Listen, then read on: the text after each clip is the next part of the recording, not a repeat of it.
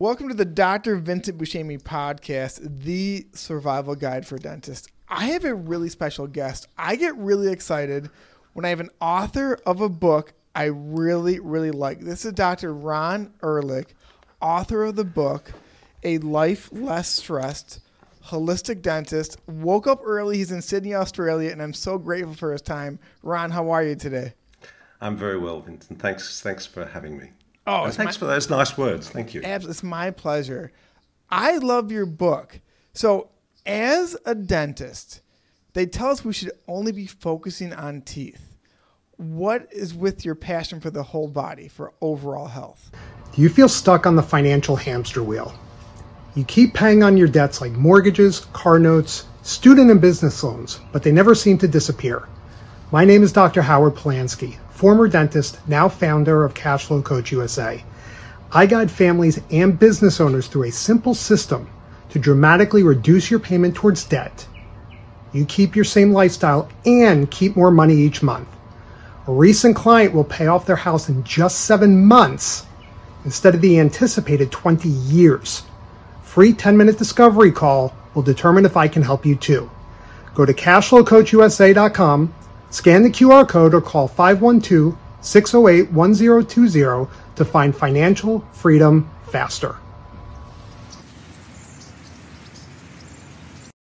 Are you tired of using ineffective cosmetics and personal care products filled with harmful chemicals? Meet Ancestral Cosmetics and our range of highly effective products rooted in ancestral wisdom and made with edible ingredients such as beef tallow, olive oil, and raw local honey. Check out our best-selling tallow and honey balm for soft and smooth skin, or our revolutionary tooth powder made from eggshells for effective teeth cleaning and whitening without any toxic ingredients. Free US shipping for orders over $50, and you can shop now at ancestralcosmetics.com. Yeah, thanks. Well, look, I've been in practice now for 45 years, Vincent. And very, very early on in my career, I found myself rather surprisingly treating people with headache and neck ache, which was what I was not expecting. A patient came in with a crown that they'd had done somewhere else 5 years earlier, and they said, "Oh, this is a bit uncomfortable," and I adjusted it, and came back a week later, and they said, "Yeah, the crown feels better, but the headache that I've had for the last 5 years is gone." And that really got me thinking and led me into a world of jaw joint dysfunction, clenching and grinding, and chronic musculoskeletal pain. And very quickly, within 2 or 3 years, it then led me into a model of health which looked at various stressors that would impact on musculoskeletal pain. And I learnt that they also impact on health as well. And those are what I wrote about in my book, the 5 stressors, which are emotional, environmental, postural, nutritional. Everyone nods their head until I get to that point, and then I add dental stress. And people go, well, hang on, I got the emotional, environmental, postural, nutritional, but what's the dental stress? And you, of course, know what the dental stress is, and I'm sure some of your listeners will too, but there's a lot going on in the mouth that's connected with the whole body.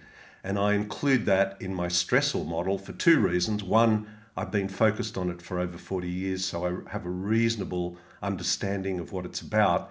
But I also include it for anybody with a mouth who is interested in their health and has never fully connected the two, because there are so many connections. So the big breakthrough, I think, in those 40 years is that a lot of the other healthcare professionals have come to realize that the mouth is actually connected to the rest of the body. It's been quite a breakthrough. Surprise, we all have a mouth and it's connected to the rest of the body. Well, it's connected, and it affects it in many ways. So I really got into it originally through musculoskeletal pain, headaches and neck aches and jaw pain. But that led me into a world of all those other stressors, and that leads you into how do you fix that? And that's the pillars of health, which are sleep, breathe, nourish, move, and thought, movement and thought. So it's a whole model of healthcare which works well for chronic pain, works well for disease management, but it also works well for trying to stay healthy. How are you at following these 5 pillars? Well, that's an interesting one, because whenever I say I've written a book called A Life Less Stressed, I have to tell people that it's aspirational for me. It's not it's autobiographical in a sense, because it takes you on a journey a bit that I've been on in my life. But look, there's this, I've once heard it described as the gravitational pull of culture. The gravitational pull of culture, which, we live in a modern world with lots of temptations and lots of stresses. And so it's a constant vigil. Look, we're all faced with daily challenges. And this is whether, whatever you do, whether you're in the workplace, which is now my main focus, the workplace and individual health. We're faced with challenges. How we approach those challenges, our mindset is really important. Is it a growth mindset? Is it a fear, threat mindset? And a very important part of how you face challenges and your mindset is how you recover. And recovery is really about how well you sleep, eat, breathe, nourish, and think. So, look, it's a work in progress. I think it's a percentage game for me, Vincent. I don't know about you, but I know that if 50% of what you do is good for you and 50% is not good for you, to me, that's not a very good percentage. So everyone has to find their balance. And is 60-40 a good balance? I don't think so. 70-30, you're getting there. To me, 80-20 in our modern world is where I try to live my life. When I'm really on fire, I'm a 90-10 kind of guy.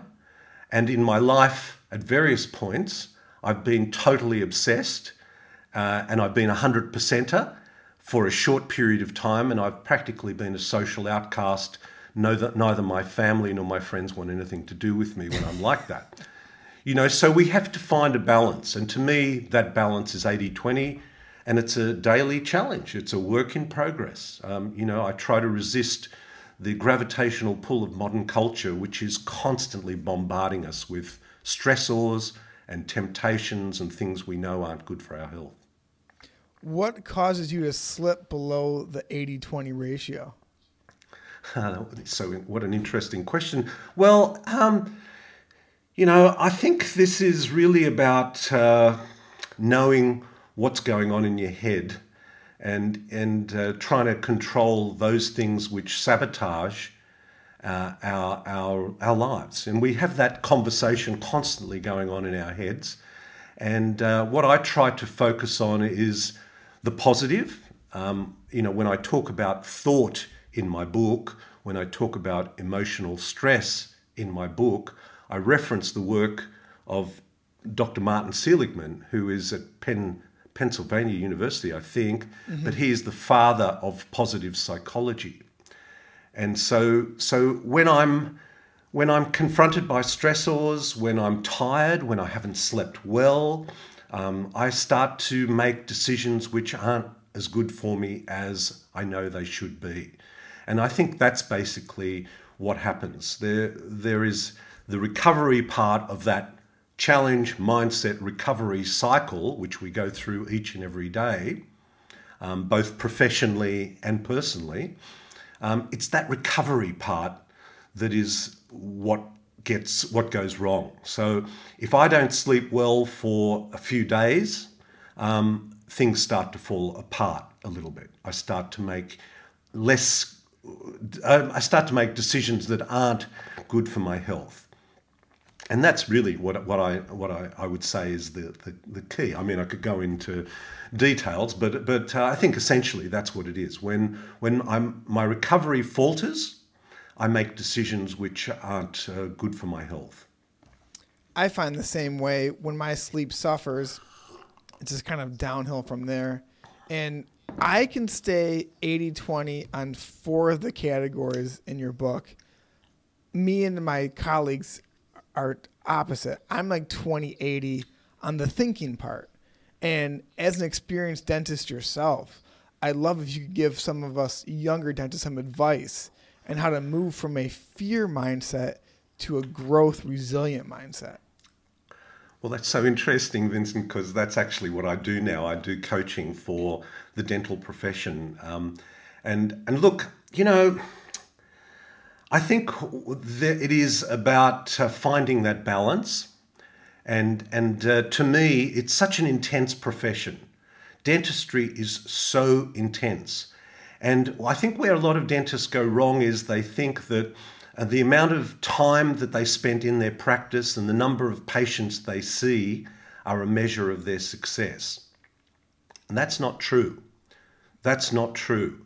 It's the quality of time you spend with your patient that will lead to success. Not just success for a practice in terms of building a practice, but success in your life at home as well, because that is the balance that we need to achieve. This idea of work-life balance is very, well, I was going to say last century, but we're already into 2023. So I think, let's say it's pre-pandemic. Let's call that as a dividing line.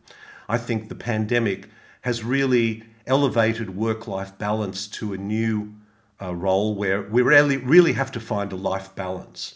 So this is about this. This is getting down into the weeds, Vincent. Keep going. Keep going. This is. Are your audience mainly dentists, or are they the public? No, it's mainly dentists. It's probably like 90% dentists, 10% doctors. Okay, terrific. Well, that is really actually. I'm an executive coach. I've been an executive coach for the last 10 years, as well as a whole executive health coach, and I call it an executive health coach because I believe everyone's the executive of their own life, whether you're the executive of a business or whatever. I think you have to start with a holistic context.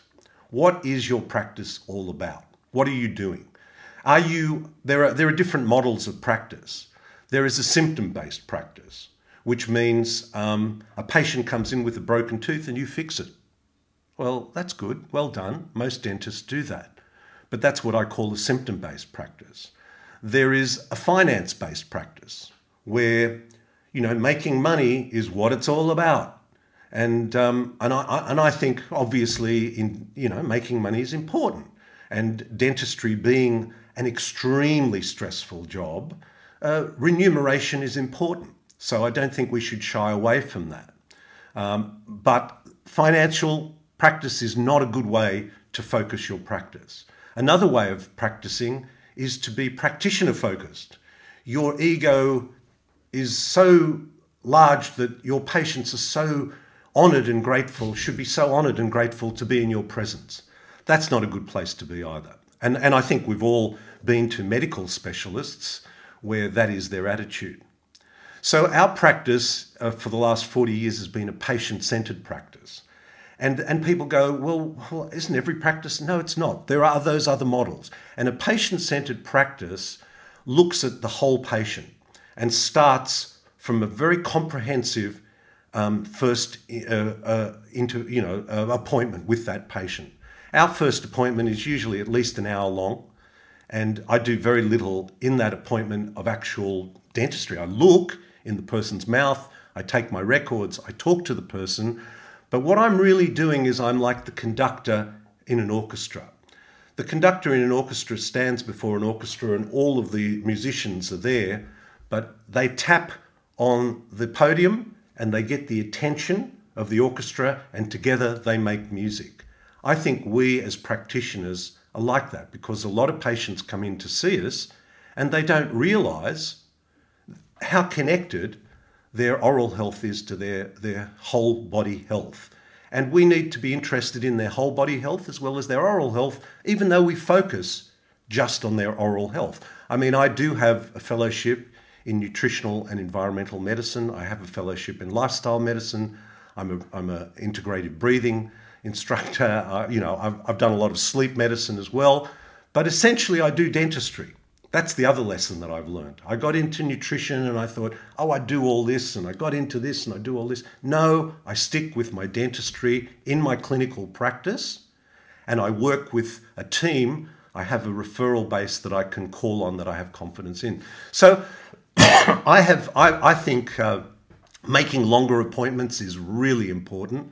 To me, a perfect day in my practice is to see maybe 8 to 12 patients a day. That would be max 12 would be max for a good day.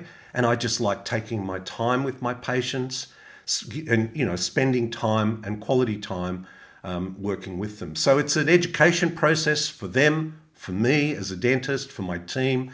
We had a triangle in our practice, and we had a mission statement in our practice, which we've had for the last 25 or 30 years. It's only a half a page. It's probably the most important document, and I have so many handouts in my practice for my patients. But that mission statement is summarized by a triangle. And I say this to everybody that works with us in the practice. We have a staff of 30 in our practice, in our team. We've got 7 dentists, 4 hygienists, support team that goes with it. And so I say you've got technical skills, you've got teamwork, and you've got patient care. And it's an equilateral triangle.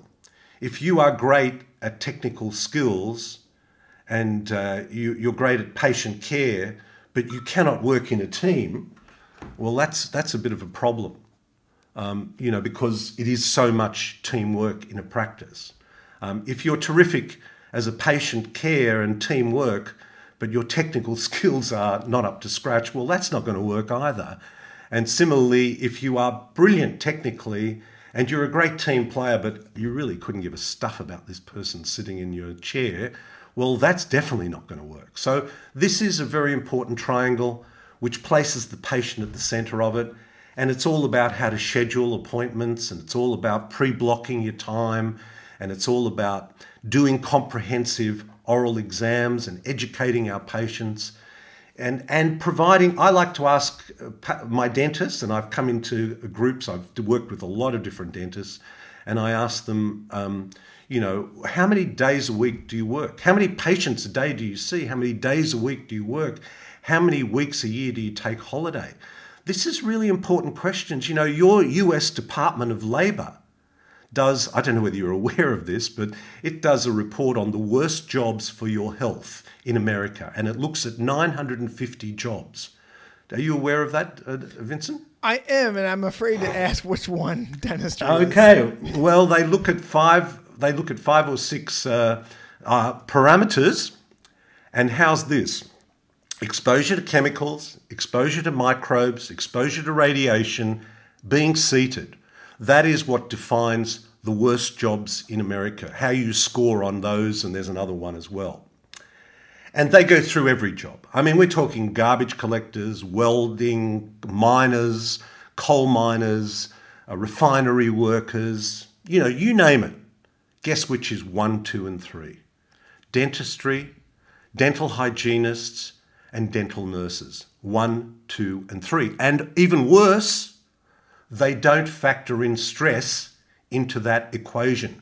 So factor in stress on top of that. What is stressful about what we do? We work in this confined space on a patient that is conscious, trying to breathe and swallow, them, and us, of course, but them, while we're holding a drill that goes 400,000 revs per minute with a tungsten carbide tip or diamond tip on it, in an area where we may not have great vision, and all the time our personal assistant, our PA, our secretary, our actual dental nurse is sitting right next to us for 30 or 40 hours a week with the patient's head in the middle, and you've got to make what is incredibly challenging look easy for the patient's sake. Can you imagine a patient opening their mouth and you look in and you say you go to your nurse, "Oh my God, Lily, this is going to be a tough one.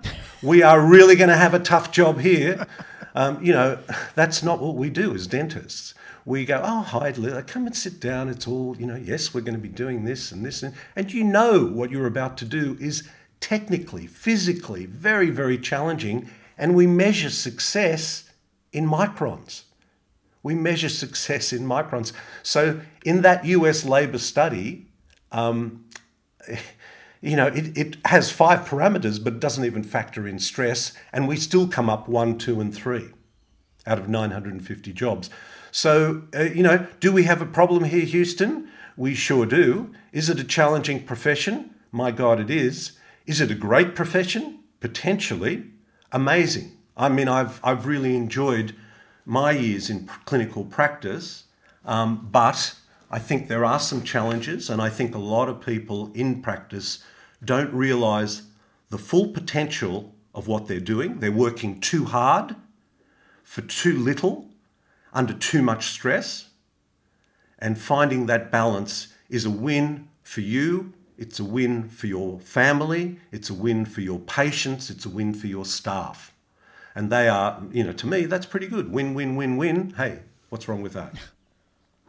I feel so heard and seen by you saying that.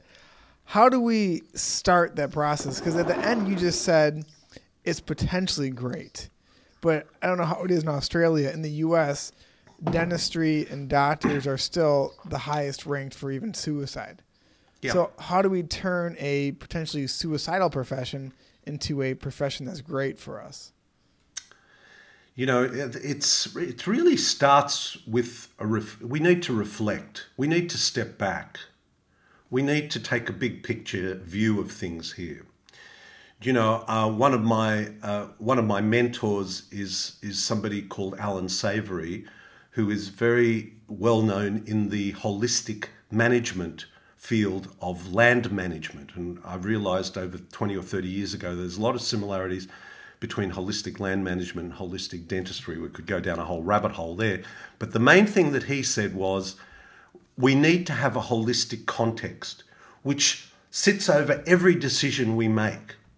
So, you might make a decision about how many days a week you work. You may make a decision about how many patients you see. You may make a decision about the type of dentistry you do.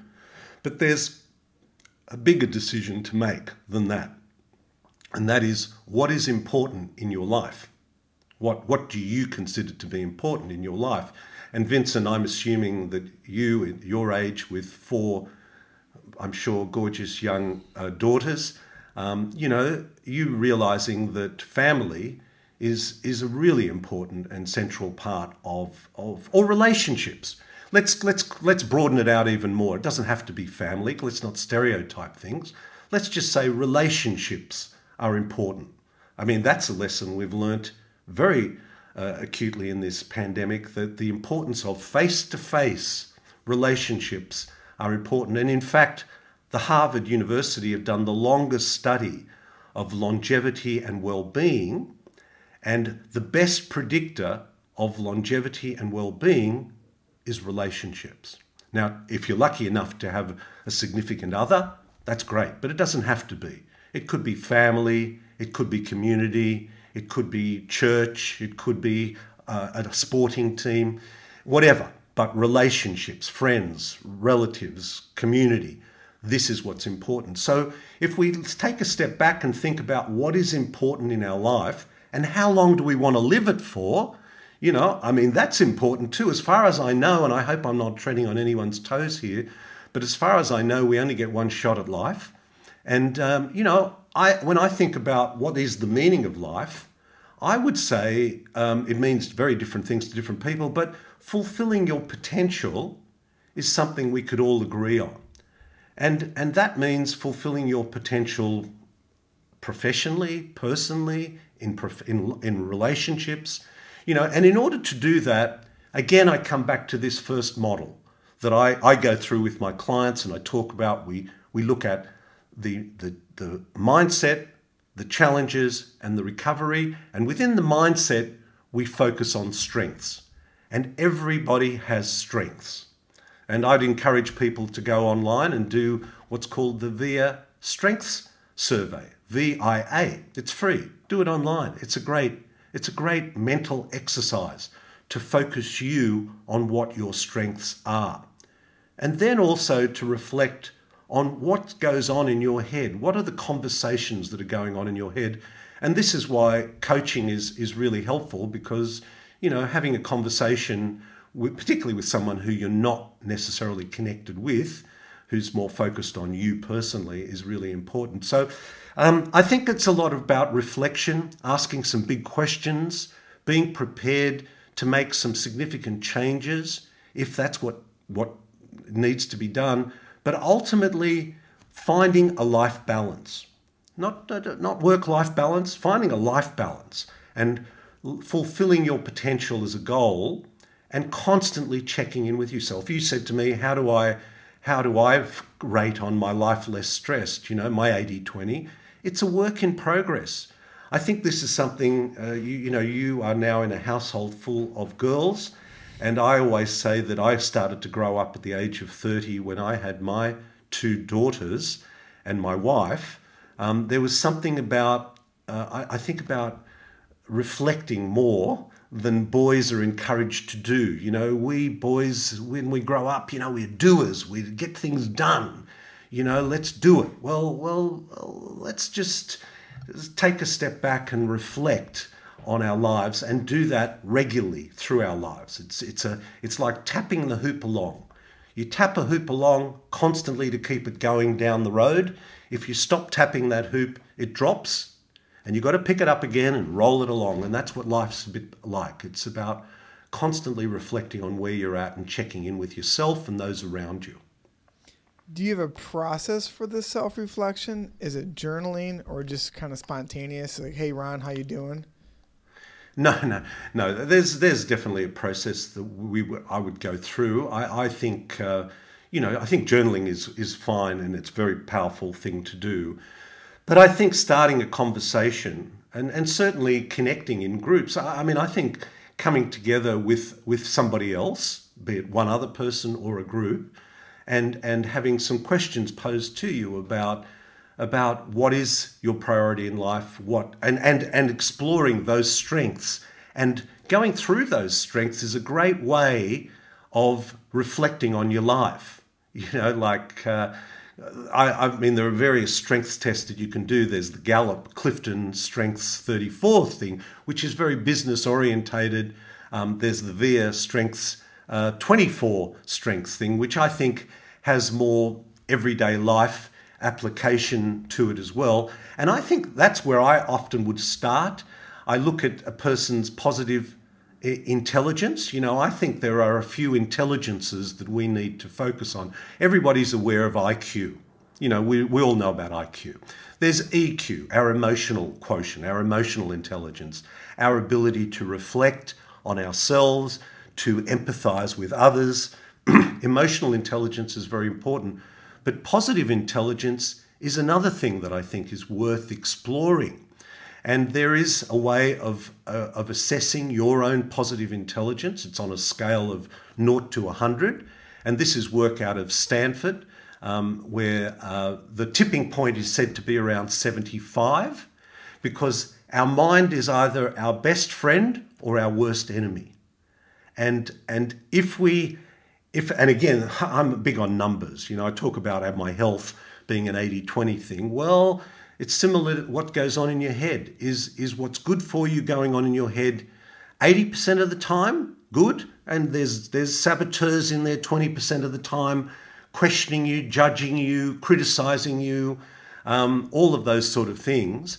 That's a journey that's worth exploring as well. So talking and exploring your positive intelligence is another one. And for dentists, I think exploring your HQ or your health quotient is also a very important thing to explore. And your health quotient is a function of your own health today, plus your knowledge of all of the issues which impact on your health. And while we're at it, the health of your patients. So the health quotient is another really important thing. So I focus on the PQ and the HQ when I talk to dentists, and that goes into really exploring their own health, a good understanding of what issues impact on that health, and that reflects on their patients as well, and that it reflects on how they approach their profession. I think a lot of dentists have such huge potential that is untapped. They work really hard, and there is a much better way of working that is far more rewarding on so many different levels. I've never heard of positive intelligence.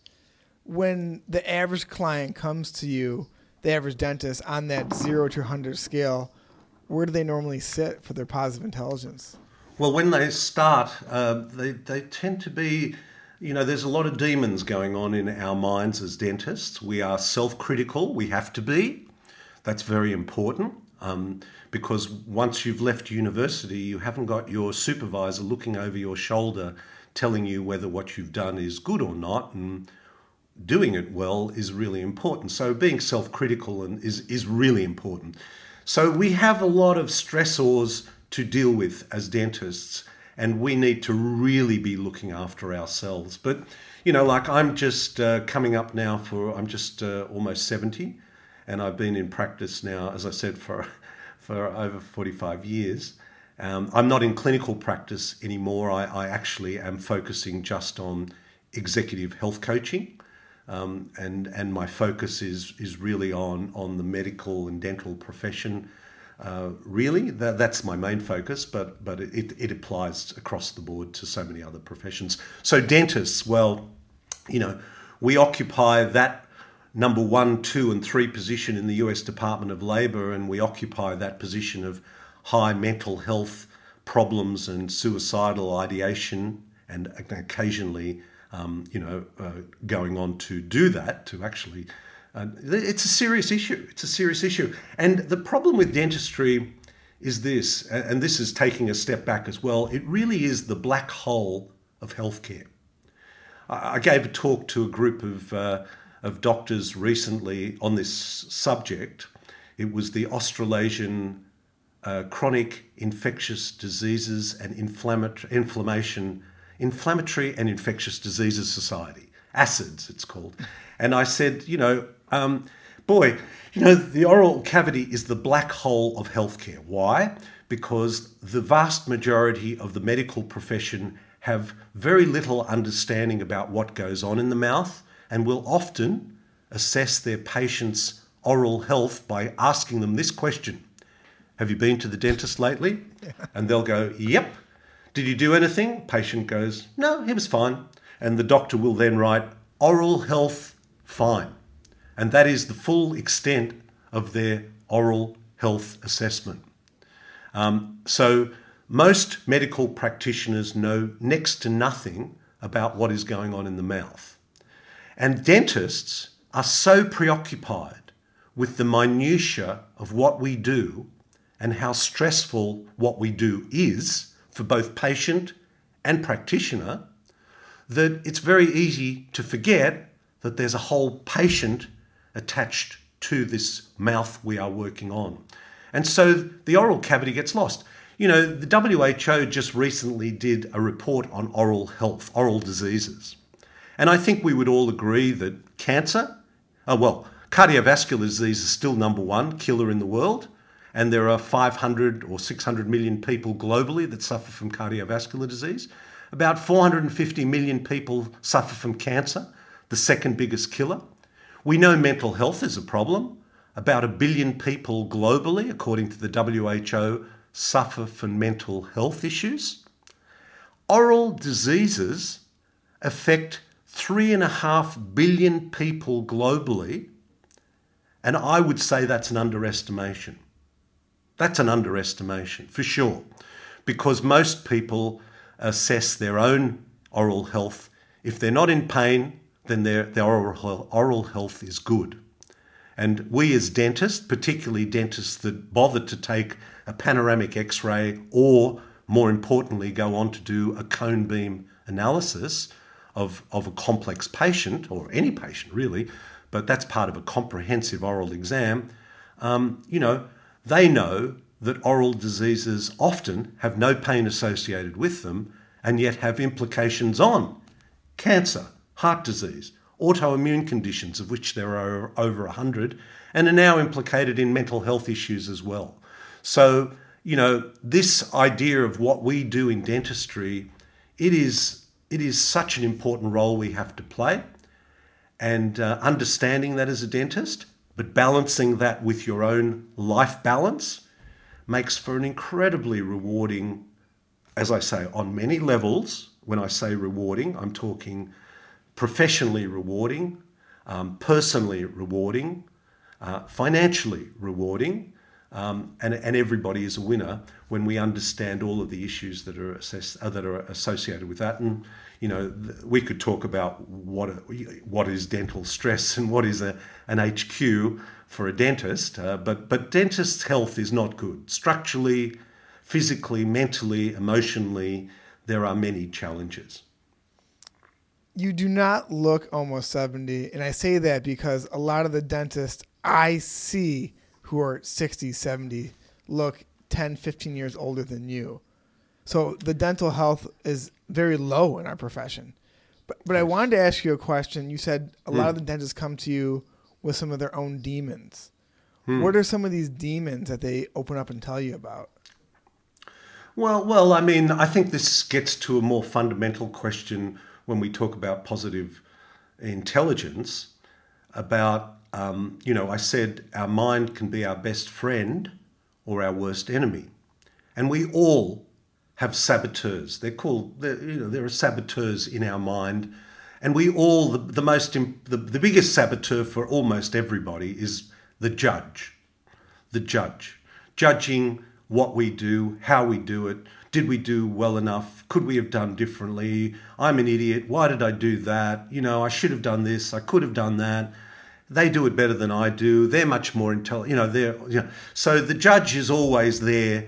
Then there are other things like the stickler, the hypervigilant, the hyperachiever. I mean, a lot of dentists are hyperachievers. That's how we got into dental school, a lot of us, and that's how we stayed there.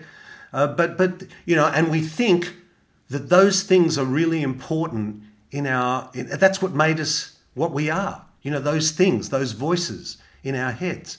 But in fact, there's a way. This is why I look at health as a balancing beam. On the one hand are stressors, which is anything that promotes chronic inflammation and reduces immune function. And on the other hand are the pillars of health that build resilience. And that whole balancing beam pivots on our genes, but we're not a victim to our genes, also how our genes express themselves, epigenetics. So this is really important when we think about the 5 pillars. Thought is one of those pillars. And I referenced Martin Seligman and his positive psychology approach. What he realized was that in order to achieve well-being at work, we need he has what's called a PERMA model, PERMA. Are you familiar with it, Vincent? Yeah, it's written in your book. I think. I written my book, of course. Yeah, absolutely. Yeah. But no, please tell the audience. Okay, well, P stands for positive emotions. I'll go through the PERM, and then I'll tell you he added an extra letter at the end in the last 10 or 15 years. But P is positive emotion, E is engagement, and engagement is key to reducing stress. I'll come back to that. So PER, relationships. I've already spoken about the Harvard study and the importance of relationships, the greatest predictor of longevity and well-being. M is meaning. What is the meaning of what you do? And if the only meaning of what you do is to earn money, you have a problem. Okay? So M is meaning, and A is accomplishment or acknowledgement. Now, that is the PERMA model, but he realized that in order to fully achieve one's potential, he needed to add another letter, and that letter is H, health. We need health to do that. So coming back to the P, positive emotions, this is the story that goes on in our heads. This is whether your positive intelligence is 75 or greater or 75 or less, because 75 or greater says that for 75% of the time, what's going on in your head is positive. It's encouraging. It's pushing you along. It's a growth mindset. It sees opportunities. Whereas the other 25% or 20%, whatever your percentage is, are the saboteurs, which are constantly draining you and keep you up at night and are hypercritical of everything you're doing. For example, if you finish a stressful day at work, you come home from work. Oh my God, I have just had the most stressful day at work. Give me a glass of wine, put me in front of the TV. I don't want to talk to anyone. That's one way of approaching a stressful day at work. Another way of approaching a stressful day at work is spending maybe 10 or 15 minutes at the end of a day reflecting on the day, looking back over your day, journaling what went well, what didn't go well, what you would have liked to have done better, what tomorrow you will do better, what you're going to do when you get home to make your tiredness go away. You're going to focus on maybe going for a walk before, maybe parking the car a little bit further away so that rather than just hopping in the car, coming home and taking it out on everybody at home, you've parked a little bit further away, you've walked through a park, or you walk a little bit in nature before you walk into the front door. You take a few deep breaths. Maybe you spend a few minutes just mindfully relaxing. You're focused on breathing. In your practice, I'm sure know that we have the ability to switch from the sympathetic stress, fight and flight mode to the parasympathetic rest and digest mode in the space of 1 or 2 minutes just by controlling our breathing. So there are varying techniques for very simply switching from fight or flight to rest and digest, and then focusing on recovery. And this is what I said. We're faced with challenges. What is our mindset? How do we recover? And recovery is very much about what do we do when we get home? What is our routine? What do we eat? What do we drink? What time do we go to bed? So we need to really put in place things like that, which can help us overcome some of those stresses, which in dentistry are huge and many. One of the points in your book that kind of reflect what you're saying here is it's such an active endeavor. You have to be the driver in your life in all aspects, health. But even this, when you said you have to go home, you have to make a decision. Do you sit in front of the TV and drink wine and cry about your day? Or do you reflect and then go back to your family and spend time with them? And it's so easy to sit in front of your phone or your TV and to sulk. So you have to constantly think to yourself, I'm in control. I have to do more things to increase my health or my HQ. Yeah. Well, this is what I was alluding to in when I was saying I'm being a man. This is what goes on in my head. I've always been very solutions focused. Like, just tell me the problem, and I'll give you the solution. There's something about the process of solving that solution, which is very cathartic in itself and a good exercise to go through, because that trains you to constantly and often reflect on what is going on in your life. And that is what you're just saying, Vincent, and that is it's a constant challenge, it's a constant journey, it's a constant process, but we need to have those structures in place and be aware of them to embed them into our life.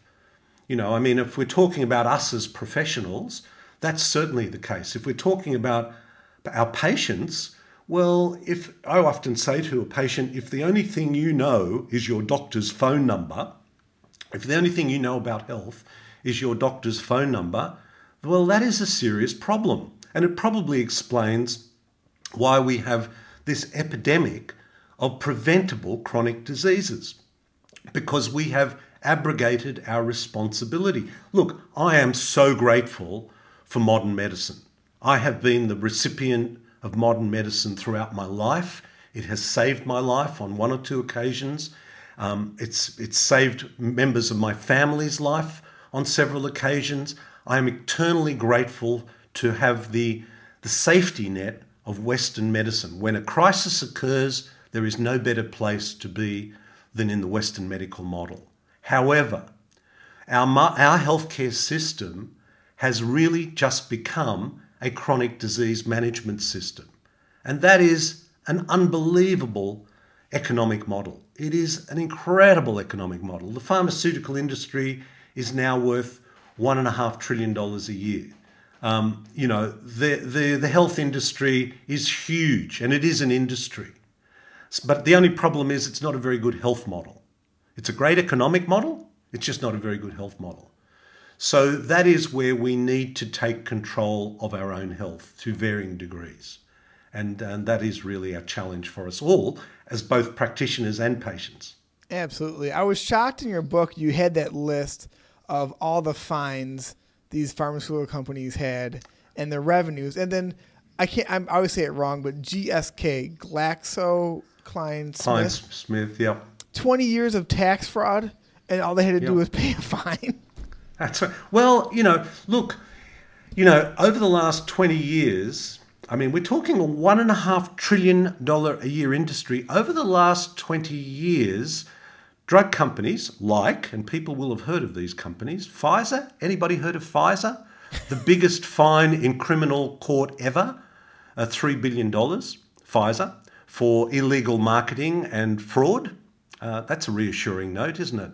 But anyway, they've amassed a total of about 70, maybe $100 billion over the last 20 years. Now, I did the maths on that, and it worked out to be something like $3 billion. Well, it's about $3.5 billion a year of fines on the average. But if you've got $1.5 trillion revenue, $3.5 billion, which would be enough to wipe out any other industry, is just petty cash. It's an inconvenient marketing expense. It would go under marketing, really, and that is what we're dealing with. So look, we could go down a big rabbit hole here, Vincent, but I just feel like, yes, Western medicine has a lot to offer us in crisis, but what defines a crisis is a whole other story.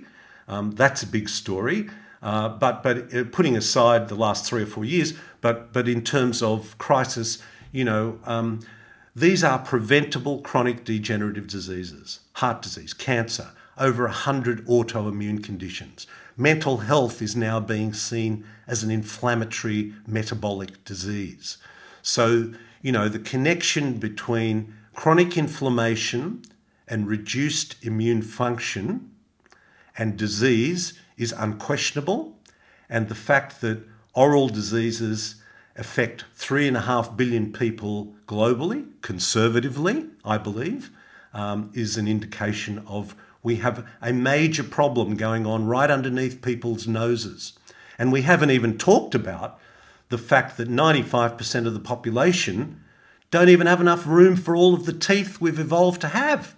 Imagine if we didn't have enough room for the 5 fingers on our hand, and everybody got their 4th finger removed when they were 18. And we just kind of over dinner said, "Oh, Vincent, are you going in to have your 4th finger removed?" And you go, "Yeah, of course I am.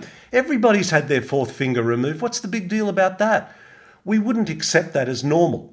But we accept the fact that we don't have enough room for all 32 of our teeth.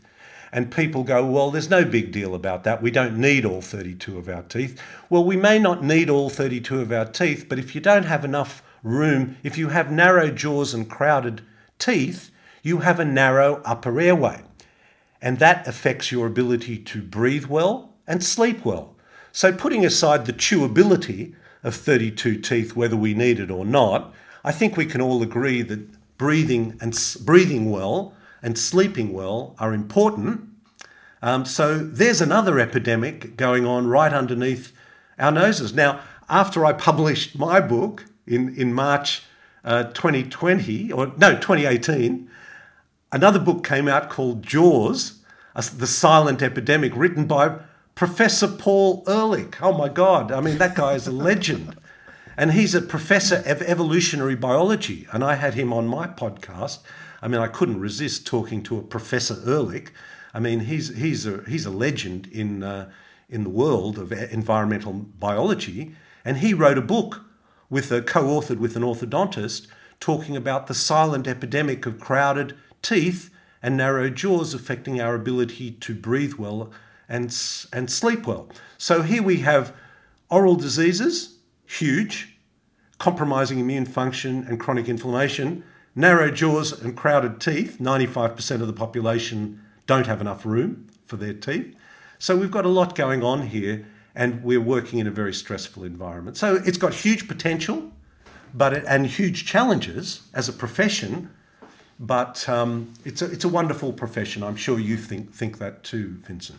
After 10 years, I do. And didn't you have Sandra Kahn on your podcast, the orthodontist who wrote the book? I too? did. Okay. I had them both. But I talked to Paul more about, I said to him, you wrote a book in 1970, The Population Bomb, and you said we wouldn't have enough food to feed ourselves. How do you reflect back on that prediction? And we talked more about that aspect. And then I asked him, of course, how come a guy with his incredible pedigree writes a book like this? And then with Sandra, I got more into the dental part of it. But it was a fascinating conversation. And definitely recommend that book to any dental colleague because it's so mind-opening what's going on with the mouth. Yes. Although I must say, their focus was very much on chewing of our food and the biomechanics of not chewing our food and the impact that had on our jaw development. I think he did also touch on, but not as much as I think is important, the importance of preconception nutrition and the work of Weston A. Price, which I'm sure you're familiar with, Vincent. The nutrient dense foods and the impact that has on jaw development and physical degeneration. So I think preconception, intrauterine, early breastfeeding, and then our diet from there on all impacts on our, and so does environmental issues as well. Our ability to breathe through our nose is an important thing, and our allergies, and it's a whole big story around jaw development. Absolutely, and a silent epidemic for sure. So I want to be very respectful of your time, so I know you're getting your day started. I always ask a couple questions at the end. If you could go back to your first year of being a dentist and the knowledge you have now, what is some advice you'd give yourself? I would have focused much more on recovery, much more on recovery. I came to sleep that importance of recovery probably only 25 or 30 years ago. I know that sounds, that's still quite a while ago, but for the first 15 or so years of my career, I was the kind of person that when my kids went to bed, that was when my wife and I get to be grown-ups, and we would stay up until 12 o'clock at night, and I would wake up at 6 o'clock in the morning, and I would think I was okay. Well, I wasn't okay. I definitely wasn't okay. And the other thing I would do would definitely build in much more engagement with nature than I did then. Early morning sunlight, a much greater respect for my light environment. I think that is a huge topic that I go into with, when I talk about recovery and all that. Our light environment is as important as our food environment. So that is a huge challenge today that wasn't the case 45 years ago. That is perhaps our biggest challenge now, managing our light environment and the impact that has on our ability to recover. So I think focusing on recovery would have been where if I was going back now and I was a new graduate and someone said to me, what should I do? I would I would definitely say, reflect on what's important in your life, organize your day accordingly, take longer with your patients. It's not about seeing more patients, and focus on recovery. That's really important. That's such good advice. I think we have a mutual friend, Dr. Max Goldhain. Oh, yes. Well, I do know Max, and I think what he's doing is brilliant. And Jalal Khan, who is a colleague and a friend and a mentor of mine. I mean, Jalal, I consider Jalal to be a mentor of mine. And, he's a guy, a dentist in his 30s. But he's very much focused on quantum health. And I'm writing a second book now called Evolution Bites Back. And that is all about the things that made us great as a species is now coming back to bite us, and our light environment and our ability to communicate are two factors that I explore in the book. When is the book coming out? Oh no, that's a project for next year, probably, hopefully next year. Okay, Hopefully next year. Love to read it. So Yes. we're going to end this here. A Life Less Stressed by Dr. Ron Erhlich. It has been such a pleasure. I really thought we were going to get more into the book, but the knowledge you expressed from an experienced dentist was just amazing, and I know my audience really appreciated it too. So I want you to enjoy the beach. Go enjoy the rest of the day, and I'll talk to you soon. Thank you so much, Vincent. Thank you.